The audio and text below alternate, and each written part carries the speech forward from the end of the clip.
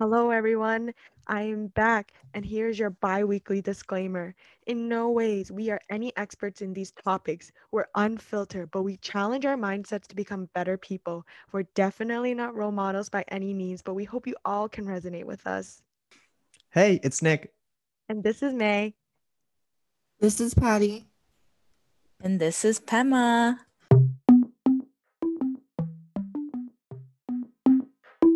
Welcome to another episode of More Than Just Boba. You can listen to our podcast on Spotify, Apple, Google, Breaker, Pocket Cast, and Anchor Podcast.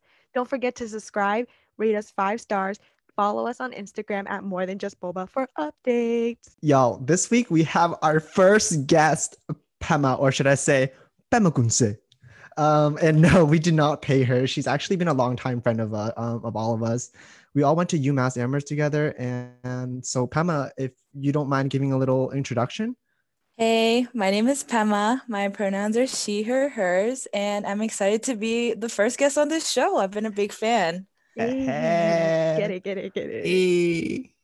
Happy Lunar New Year. It's the year of the ox. And since we're uploading on Lunar New Year, we thought it would be fitting to talk about this cultural holiday, our experiences growing up and celebrating Lunar New Year. And we also wanted to add a little bit of spice to the conversation because not only is it Lunar New Year today when we're uploading, but it's also Losar. So Pema, do you want to give an introduction to Losar and what that means in Tibetan culture? Mitama Lolosa Latashdeleshu. That just means Happy New Year's in Tibetan. Okay. We wanted to shed some light on how different ethnicities celebrate their own cultural New Years, such as there's Cambodian New Year, Korean New Year, etc. And we just wanted to bring Pema as a guest to talk about Losar and her Tibetan heritage, since we feel like Tibetans are often left out on the larger conversations concerning cultural holidays. Yeah, so a question for you, Pema. Do you consider yourself APIA or Asian Pacific Islander American? This is kind of like an interesting question. I would say yes and no, just because geographically Tibet is located in Asia, so I do identify myself as Asian, but I would never really put myself in the position of having the experience of an APIA. So I guess what I would like to identify myself is I'm Himalayan, which is anyone that's located in the geographical Himalayan mountain ranges. And because Tibet's located near like Nepal, India, and China, I feel like there's a lot of cross-cultural experience that I have. And with my family being raised in like Nepal and India, I grew a lot of like South Asian experience as well. So I would just, to basically, I guess, simplify it, I would just consider myself Himalayan. Wow. Well, speaking of Tibetan American experience, Pema, what was your first memory of Losar and how did you celebrate it? Yeah, so for me, my first memory of Losar as a kid is when we have everyone in the family come together and we would just make loads and loads of kapse, which is basically considered Tibetan biscuits or cookies. And that was my very first memory that I remember. And just because of the smell and just like everyone baking it all together. And I think that was like my most favorite because it was just family bonding. Is it like is it like a sugar cookie or is it like more like a pastry? Is it like sweet or savory? I would say it just depends on who makes it because there's people that really like to make it sweet. My family, we just try to keep like a minimal sweet level. So I would just compare it to like a biscuit, I guess. But in terms of celebration, it's a long process. I mean, to start off, I think my favorite part is the preparations.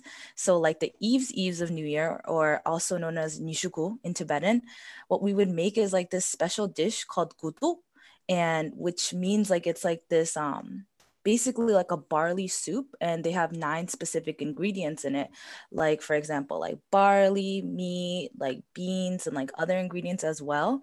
And that's kind of like a fortune soup that kind of tells you like how it's like or how your new year would be like. And then there'll be like little signs or symbols inside each little ball of dough, and then we would just like pick out each ball of dough and then figure out kind of like what our fortune would be for the new year. Oh, that's so cute. Oh my gosh. Yeah. And then honestly, usually in the old days, New Year's or Losa would be like a 2 week celebration. But like now, like living in like either the States or like I guess with people like having work and everything, we try to, I guess, like condense it in one day or like maybe like around 3 days. So on the first day, which is called like La Melosa, and that means the New Year's for the gods. So that's kind of where we would like go to the temple for offerings. On the second day, that's where we usually visit other like family members, just give offerings as well. And then that's where we get the money, which is my favorite part. And the third day, and the third day is basically like where we set up like the prayer flags, and which kind of means that we're starting off into the new year. So Pama, everything that you kind of talked about, like making the soup and doing the offerings to going to temple and doing the offerings, is this something that is very common amongst all like Tibetan Americans to do during Losar, or is it kind of like some people are adhere less to some of these activities? Because I guess for me, like when I think about Chinese New Year, like when I was little, we did a lot of more structured events, like going to temple and like having dim sum with family, and then over time it kind of just faded out. Mm-hmm. Oh yeah, I feel like in my opinion, I feel like these traditions still stay like it's still pretty core as like one of the main traditions in our culture. So I feel like prepping for like the altar and like having guduk with your family, like those are such like fun events that we have, but also it has like strong traditional values and of course like symbolism behind it as well. So I would say a lot of the people in Tibetan community still uphold that. Yeah, I see. So I guess speaking from my experience, I think May and Patty might be able to touch upon it or probably feel the same way. Like Chinese New Year was a huge festivity for me. Like I would dress up, I'd like go to Chinese school, there'd be lion dancing. And then I'd go eat in Chinatown, visit my family both on my Vietnamese and Chinese side. Chúc mừng năm mới. Exactly. But as I got older, I guess maybe it's because our parents are getting older too, and we're not kids. Like these little celebrations don't have that much excitement anymore. But it kind of just like faded out, and we just see family and stuff, and like here and there get a red envelope. Like, is that the same experience for you, Patty and May? Oh yeah, definitely. I remember like as a kid, we would mop the floor. Like I was forced to mop the floor and clean the whole house. Mind you, Yeah, good I luck. was 8 years old. Like I was so young, and they making me do child labor, bro. Get to work. Get to work. And like for me, I didn't go to dim sum, but like as I got older, I could relate a little bit to that. But like I was more into temple because my grandma is Buddhist and she's a vegetarian. So we would have like vegetarian hot pot. And that was like my first experience of hot pot in general. So that's why like I hated it growing up because it's like people are like, I love hot pot, but I was like, it's disgusting. And then I realized it's because I had vegetarian hot pot. Definitely agree. I feel like Chinese New Year, Lunar New Year, and then my family calls it Chinese New Year just because we identify as Chinese. It felt a lot more exciting and there was a lot more to do when I was a kid. Like the whole entire family would come together and like have a meal together, and like we would trade like lychee, and like they would make the children, like all the kids, like say like their freaking pay their respects to their elders before you can get your red envelopes and everything, and they make you bow. It's like, Oh my it's this gosh, I whole remember that. process. Yeah. Where they're like, say like Happy New Year to your aunt and uncle, like wish them like good fortune, prosperous health, whatever, Oh my God, etc. Yeah, like they fucking beat the respect into you.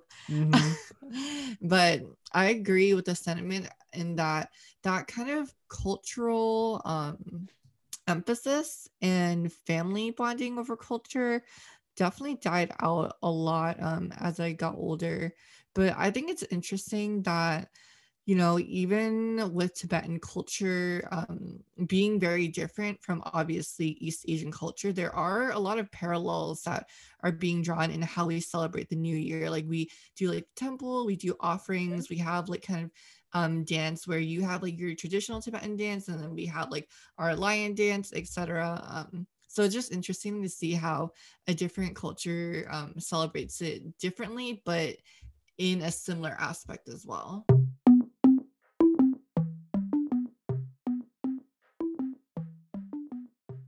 So to kind of build upon like our conversation of how we're celebrating Lunar New Year versus how Pema celebrates Losar, we really want to see kind of the similarities and differences behind how two different ethnicities can celebrate a cultural holiday. And also just to bring in a larger conversation of what it's like to grow up Asian American versus Tibetan American, because I think that when we think about growing up as Asian Americans and we talk about those stories, a lot of those experiences are centered around being East Asian. And not everyone that falls within the APIA identity or has roots in Asia can identify with East Asian experiences. So we really wanted to use this space to shed some light on what it's like growing up as Tibetan American from our really close friend who is Tibetan American. Yeah, in my opinion, as East Asian Americans, we represent a majority of the Asian American diaspora. So in this aspect, I feel like it's okay not to constantly preserve all of our like cultural signatures, because it's not something that's ever going to die out since we are a majority. So in my experience, I've seen Pema and her family, like place a huge emphasis on celebrating Tibetan holidays and just really holding on to that identity and grasping it. And I think it has to do with the fact that Tibetans are a highly marginalized community, and that's why it's so important to preserve these cultural signatures that they have in order to prevent extinction. Beautifully said, Nick. I think that like us East Asian Americans, we're represented on everywhere. Like, not saying we're represented in Hollywood just yet, but like we are the standard of beauty. We are the standard of, when people think of the model minority, they think of us because we're East Asian Americans. And like I think one thing that represented us, like gave us East Asians like, a platform, was subtle Asian traits. And like Pema, a woman of color who identifies herself as a Himalayan American, did you feel like you got represented on the Facebook group, or like did you see anything relatable? Like for me, Nick and Patty, I'm pretty sure I can pretty sure say that like we did feel represented in a way. Yeah, I mean, when subtle Asian traits kind of took off, I also like was underneath that like bandwagon as well. So I thought it was really funny. But I think like as I was on it more and more, I really noticed that a lot of the things were more prominent, or at least I guess geared towards East Asians, when it was constantly talking about very cliche stuff like boba and stuff like that. And like that's exactly why I like didn't really like it, because I feel like so much more to like Asian culture and Asian experience than just boba. I literally emphasis on your name. Yeah, I remember, bro. I remember when Pema was like, "Oh my god, why are there so many memes just about boba?" And then she like hopped off of Subtle Asians, and I was like, "I guess the memes have changed now." And then she's like, "So it's not about boba anymore." But also it's so funny because a lot of like the kind of staples in subtle Asian traits, like let's say even hot pot, like those are things that like we were able to share with you and like part of our culture that we introduced to you, just being friends and like being able to chill and enjoy that too. And then also vice versa, you introducing like parts of your Tibetan culture to us that have become Like very momos. Oh my god, Momos. so Oh my God. good. Yeah, Pema, can you Begging explain? Can you explain to the audience what momos are?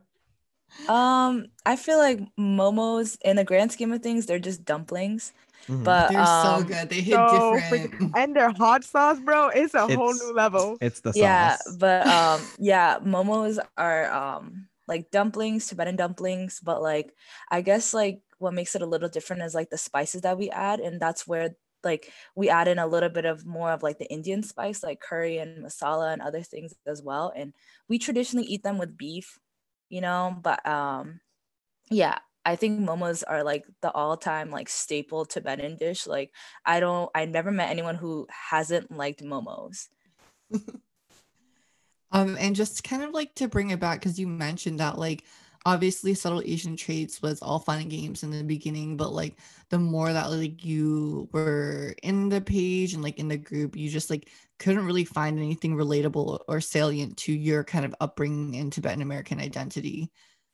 Yeah, what was like the breaking point for you to realize like subtle Asian traits is not for me? Like this is catered to East Asian Americans or East Asians in general.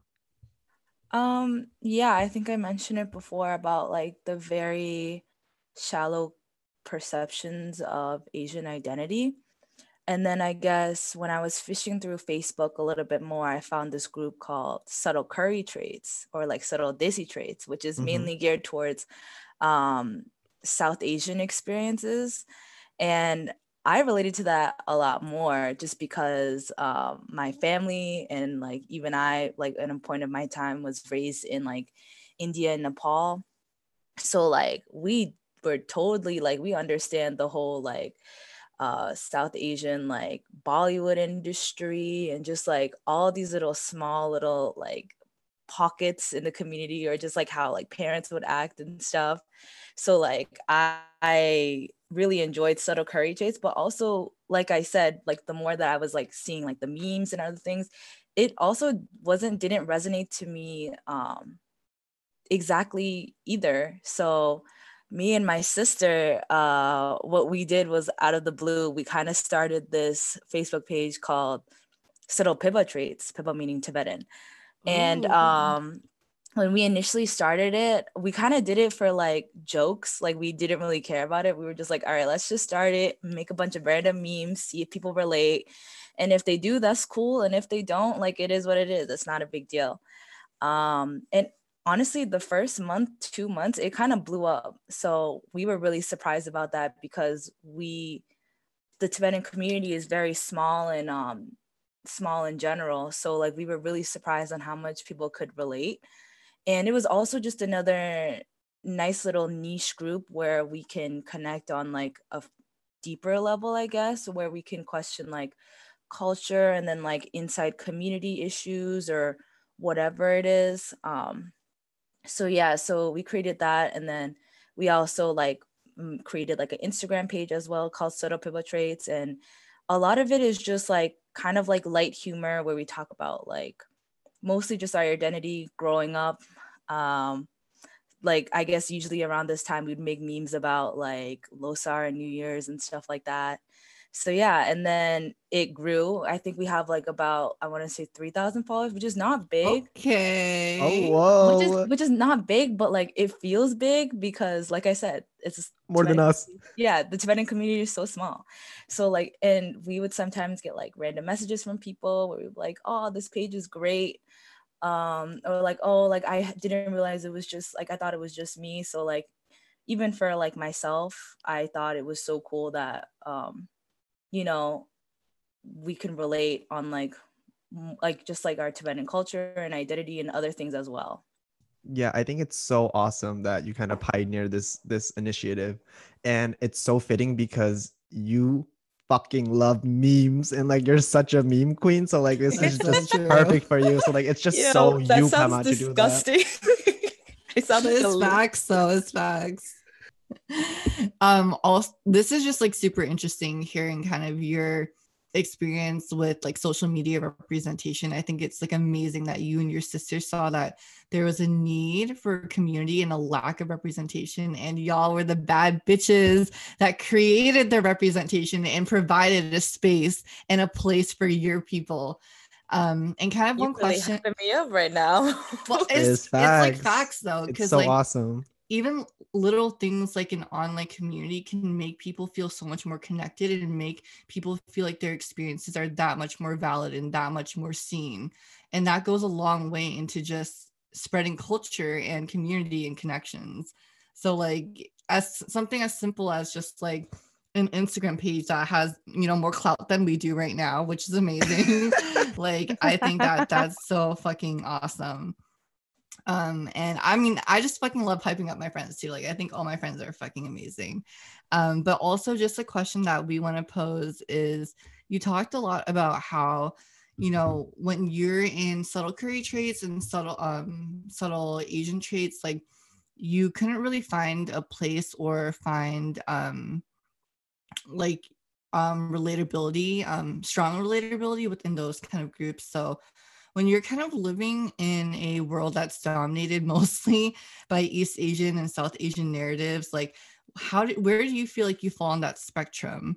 Like how do you kind of balance those influences that you have from both ethnicities into, you know, what is uniquely your Tibetan American identity?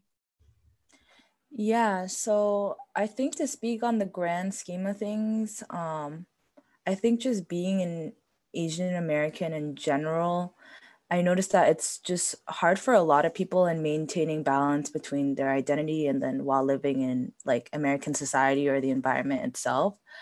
But I think I noticed through, I guess, most of my friends being either because most of my friends are East Asian and South Asian, and I've been exposed to that community a lot, that it's not so much that I've struggled in finding my way, but it's more of just like picking out each groups and then kind of just like more of an additive with already the cultural backgrounds that I do have. So I love getting hot pot with my friends, but I also love like catching a Bollywood film as well. And I think that's like the beauty of it as well. Like everything is more of an additive instead of like we're trying to like pick and choose or what's more dominant. Mm-hmm. And I think growing up, and I have to give props to like my parents, like my balanama, they really instilled a strong foundation for me and my siblings as well to just take great pride in my Tibetan identity and to make sure that we instill like not only traditional practices but also the core value of language. And not saying I'm the best at Tibetan language, but I'm trying to learn myself and try to get better. And I think I also lucked out by having a really strong Tibetan community, just growing up in general, going to Tibetan school, going to performing arts school and dance and everything, where I've always felt very grounded in what my cultural roots are, which I feel like I am very lucky and privileged in that sense, because I know not everyone, or I guess like later on in life, people kind of find the struggle between finding pride in that. But yeah, overall, I think the cross-cultural experience, I think, is what makes it even more great. And just to like the intersectionality behind it as well, where you can just find, even though we have different cultures, I noticed like small things like family values or just like the admiration of food and stuff is all the same. And I think just having the core values stay the same, I think that's what's I guess like maintains my relationship with my friends and like other people outside of the Tibetan community like just as strong, if not stronger. That's like so beautifully said, Pema. I just sometimes I think about my experience and my intersectionality between different identities that I have, and I find myself just like stuck and torn between those two. But like the way that you talk about it, about how these different experiences with different groups of people are additives to who you are as an identity, because you have such a strong foundation as to who you are. I think it's so admirable, and like I really love that. Oh, thank you.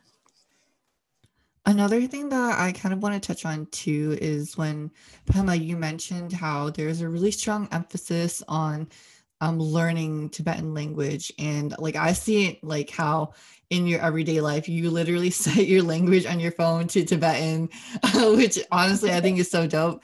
But yeah, it's like, it's just so interesting because reflecting on my kind of experience growing up as Asian American / Chinese American, language wasn't always the most salient part of my culture, right? Like, I think it's such a common experience as an Asian American to feel a disconnect to your own language, whether it be like Chinese or Vietnamese or Korean even, where a lot of us like grew up speaking that as our first language and lost a lot of our fluency and proficiency, you know, as we grew older. And like now, like a lot of us like only speak English, or, you know, we can listen more than we can talk in our own language. And it's just so interesting that at least like from your perspective as a Tibetan American, you put so much emphasis and also effort and time into being literate, like being able to read, write, and speak in Tibetan.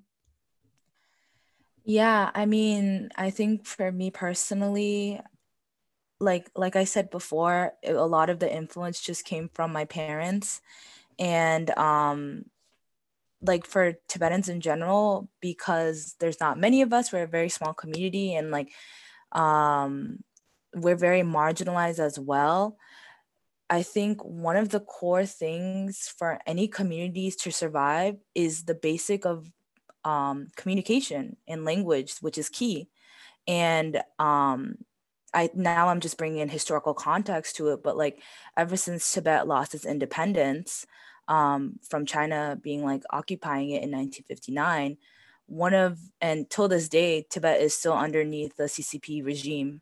Mm-hmm. One of the Let it be key known. things, yeah, and like one of the key things on why like millions of Tibetans were killed and tortured was like religious freedom, and also because of not being able to practice and teach Tibetan language and literature. And I think that's one of the key privileges I have living out here in America, where people in Tibet, they do not have the opportunity to speak in their own language, or they're being sent to schools where like I think it's Mandarin. Yeah, Mandarin is the core language, and the only times they can speak Tibetan is usually in secretive, which is like in their home spaces. But in here in America, or at least me growing up, like, or even in India and Nepal, we have the ability to just speak to whoever in our language. And I noticed that's one of like the greatest privileges, and actually be the voice to like talk about our experiences of being Tibetan, and just having the ability to learn. And I think just for me, I just found that like one of, I guess, my biggest motivations to maintain, I guess, for my culture. Because another big thing is like, I notice within each generation is that less and less kids are becoming less fluent in Tibetan. And I know it's really hard because like adapting to like American society, or like other situations as well. But I think, or I hope that our youth would come and like kind of, I guess, in a way, just really focus on language being one of the key things, because that isn't a privilege that not many people have. Yeah, I think it's really interesting how you bring up language as such a obviously key component in culture. And for at least a lot of Asian American identities, like we can still feel just as Asian American even if we don't speak the language, or we can relate, right, and express our culture just the same even if we don't speak the language. Obviously in different like contexts, like language is a big thing, but that's a huge privilege that, like, you know, East Asians and other A identities have. Mm-hmm. Yeah, like for us, like I feel like for me, Patty and Nick, we're able to go to Dorchester and grab a bale, banh mi, and then like still feel Vietnamese and Mhm. still feel valid because we ate this and grew up with this. But even though we may not be fluent or speak Vietnamese, we know what part what is it like to be Vietnamese partly. Or in go to Chinatown for dim sum and then order ha gao siu mai. Like we know the food, we know the Yeah. basics, and like and then we would still feel partly Chinese as well and still feel part of the community. Sick tang, sick gong, sick gong, sick tang. Yeah, that's us. Exactly. Yeah, I Exactly. mean, like, I noticed that even though I love my culture and my community so much, one of the biggest flaws is identifying, quote, like, who's more Tibetan enough. And just Mm. like the comparison of like who is considered, you know, the true authentic Tibetan, which is complete bullshit, because there's like, you know, you can still take pride in your identity and claim your identity in different ways. And I think that's a really toxic divide that we have in our community, at least for the Tibetan community, I guess, for me. That's so Yeah. interesting. Do you feel like the divide comes from like the language barrier or other aspects of like the Tibetan identity that people like claim or don't claim, that causes kind of like this hierarchy of who's more Tibetan and who isn't? Oh, 100%. I think those, or at least from what I've seen, because I grew up in, mostly my whole life, I grew up in like America. I think like language is one of the key things that divides what we call the Western Tibetans and from other Tibetans that grew up in India and Nepal predominantly. Just because our language usually isn't our strong suit for those raised in the West. That doesn't apply to everyone. I'm just like speaking on a very general basis. But yeah, and I remember growing up, like I always got picked on because, or they would call me like, oh, like the American girl or something like that, even though I am Tibetan, you know, but it's because of my language not being strong enough, or like a little bit of an accent I hold, an American accent I hold. And it's a little degrading, you know, like I think a lot of it comes from like the older generation, and it just creates this divide between literally people like those who live in the West and then those who live in like India and Nepal. And I feel like with our community so small, there is absolutely no need for even more of a division.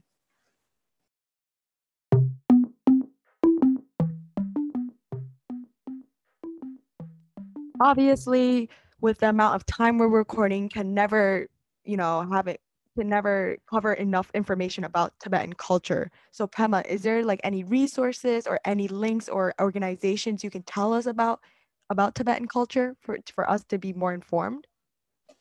Yeah, I mean, there's a bunch of like so many information that you can get, but just to name a couple off the top of my head is studentsforafreetibet.org. If you want to learn more in terms of like the political end of Tibet, I guess culture and experience wise, machik.org is really great. I have another good Tibetan friend. She has a podcast called Naturally Nosy. And if you want to learn more about the Tibetan experience, you can also go to TibetanResettlementStories.org, specifically Voices of Boston. And there's so many other dope Tibetan businesses and small businesses and orgs out there, but you know, there's only so much that I could, shout out. Yeah, obviously we will link all these resources in our descriptions for you guys to check it out. Thank you so much, Pema, for taking the time to be a guest on our podcast and also sharing all of these amazing resources and for lastly sharing your story. So now that we know that the Tibetan identity is so salient to you, I guess I want to know, like, who is Pema outside of your Tibetan American identity? Tell us. Well, first off, no, thank you guys for just inviting me and being the first guest. Like, I'm honestly so honored. I'm a big fan. This is besides the fact that you guys are my friends, but yeah, this podcast is great. Anyways, I guess who I am, I'm still figuring it out, of course. I feel like there's a lot of things. Songwriter, dancer, activist. But for me, I'm still like trying to figure out where I'm at in terms of career and stuff like that as well. But I guess on a very general note, I would consider myself a creative. I really enjoy the arts, like creating things with my hands, or like I enjoy writing a lot because that's a way of, I feel like I'm not good at speaking. So like that's a good way of me like expressing how I feel. But yeah, I'm in the grand scheme of it, I'm still figuring myself out. So yeah. She a lover, a sister, a fighter. A daughter. She's a poet too. Ew. All right. Thank you, everyone, for listening to another episode of More Than Just Boba. We listed all the resources that Pema mentioned in our podcast description. Definitely check them out. They're awesome. And please remember to give us a 5-star rating. And as always, you can contact us at morethanjustboba@gmail.com or DM us on our Instagram at morethanjustboba. Bye. Bye. Bye, everyone. Bye. Guys, me and Pema made a song freshman year. Oh my god, release Yeah. it. Drop the track. Drop the track. Not gonna lie Don't wanna though, be it was a exposed. banger. It was a banger, bang. She's a real people know. creative. A creative, exactly. She's a She an creative. artist. She got them streams on Spotify. I told you I'm a writer and a creator and a producer. Yeah, she knows how And to a play Pam with a rapper on the P1000. side. Emma and I literally skipped our chem exam, like chem study exam, like the day before our chem exam to write a song. And we still did a good job on our exam. So very I mean, proud. like, if we get 30,000 if we get 10 listeners, we'll drop the album. Yo, if we get 10 5-star ratings, they're gonna drop the freaking record. We'll drop it. 5-star I'm down ratings? to Are you drop it. kidding me? Can we get it to 55-star ratings and we'll get it out?